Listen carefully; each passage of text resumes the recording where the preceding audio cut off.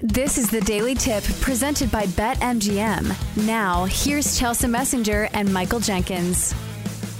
Let's drop some knowledge here and play NFL Read and React. And Bill, once again, back to give us these questions here. Yeah, here we go. Over at BetMGM, there are 5 teams that are heavy favorites to win their division after just 3 weeks into the season. Kansas City, no surprise there, minus 275 to win the AFC West. The 49ers in the NFC West are the biggest favorite at minus 600. But which of the big favorites are you going to trust the rest of the way and bring home a division title? Phillies at minus 155, Miami at minus 140, interesting there, or Detroit, shortest odds, at minus 105. So Jinx, considering the odds, considering the division, who are you trusting? This is a tough one. I think it's the Lions, believe it or not. I want to say the Eagles because this was supposed to be essentially a two-team race. The Giants are terrible. Commanders are right now. So it's Eagles and Cowboys, and Cowboys did not look good last week. Maybe that's a one-week overreaction. But overall, when you look at the strength of the division and you look at the price here, I'm not someone to jump on a bandwagon. I don't necessarily think they're going to make a long playoff run. But Lions at minus 105 is a nice price, and I do think they're the best team in that division. So I'll go Detroit. I like that one, especially at the price. And we will certainly know what's up after this Thursday night game because the Packers and the Lions are playing each other on Thursday. So if you do like this, maybe the time to buy in is now. But I think here is the bigger talking point. At what point do we think the books are still sleeping on the Dolphins? Because remember the start of the season, even the Dolphins to make the postseason, wasn't that close to even money for the Dolphins just to get into the postseason? And then we see this explosion on their offense where it feels like Tua Tagovailoa has really found it. So I feel like the books are still kind of sleeping on the Miami Dolphins. I'm not ready to, pencil in the Dolphins as Super Bowl champs or anything, but it still feels like they're good enough to win the AFC East, especially now with Aaron Rodgers not at the helm for the New York Jets, because that was my preseason pick. Sayonara.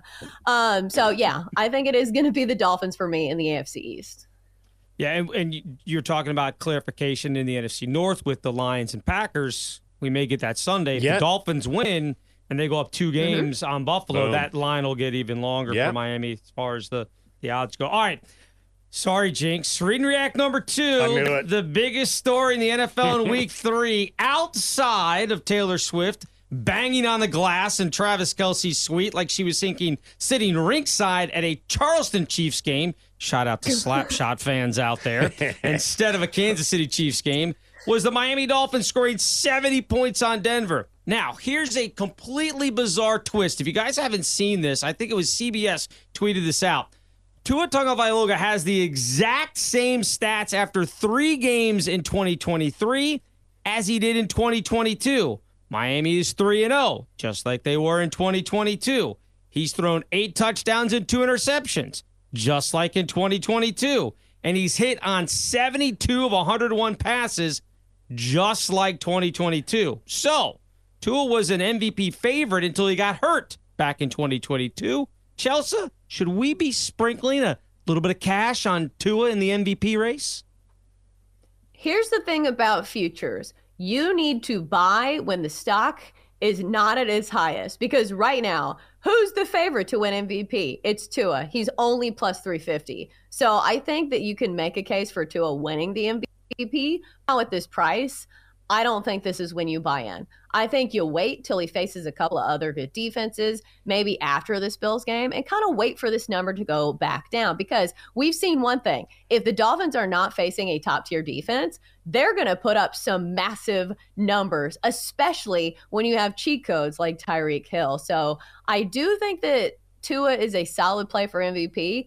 I just think the time to buy in is not right now. Whoever breaks up Travis Kelce and Taylor Swift in the NFL is my MVP. Josh Allen, are you out there?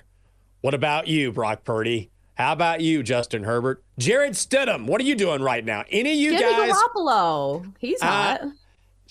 Fine, Jimmy G. Pick a guy. Pick a single man in the NFL. if you have a decent season, if you throw 15 touchdowns and 15 picks, but you break up Travis Kelce and Taylor Swift so I don't have to hear about it, you don't even have to go out with her. Just break them up.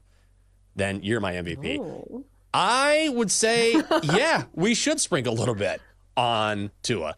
That offense looks awesome, and 70 notwithstanding, this is an offense because they have so many weapons. It can beat you in so many different ways.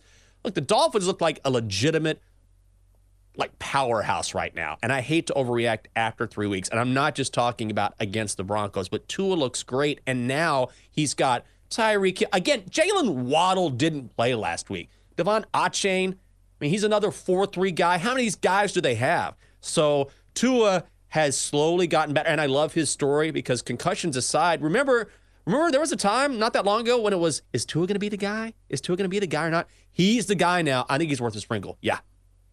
All right, I'm going to jump back to one that we didn't get to earlier in this show. Minnesota, Chicago, Carolina, and Denver are all 0-3, Jinx. Mm-hmm. I know that obviously Minnesota won the division last year, so maybe they had a little more expectation coming in this season. But who's been the worst team in the NFL so far? Bears. Bears stink. Yeah.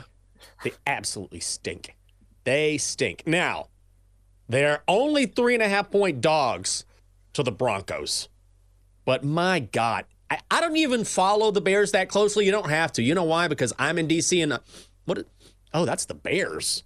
That's not smog. That's the Bears. The stench has come all the way to the East Coast.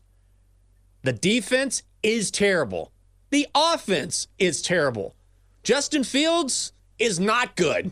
And he doesn't even like his coaches, even though he walked it back, and apparently it's my fault. It's the media's fault. It's always the media's fault. Our bad. We didn't say anything. You said it.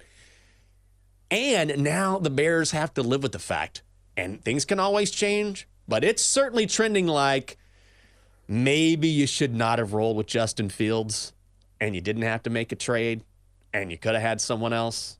And so now they're just kind of stuck in this position. Well, maybe they're not. Hell, it may not even matter. You guys might be the worst team in football, even worse than the Cardinals right now. You are the favorites to be the worst team in football. Maybe you'll get another shot at a quarterback. But right now, it just seems like they are completely disaligned. The coaches are on the wrong page as the players. Nobody on the team is any good. The fans aren't happy. The vibes aren't good. It's Chicago. The Bears are the worst team in football.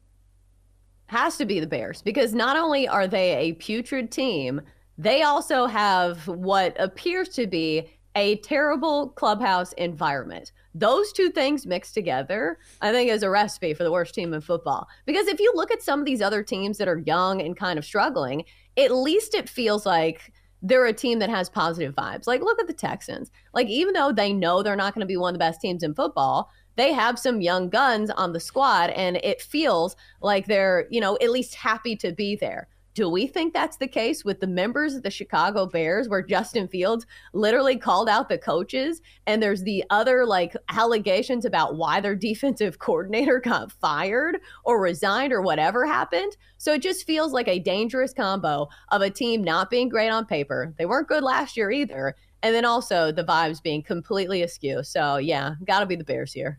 It's pretty wild that all the 0-3 teams are playing each other this week. Minnesota and Carolina, Chicago and Denver. So we'll just be down to 2. All right, real quick. Who's the best team in the NFL then right now? Chelsea, you still got some undefeated teams there.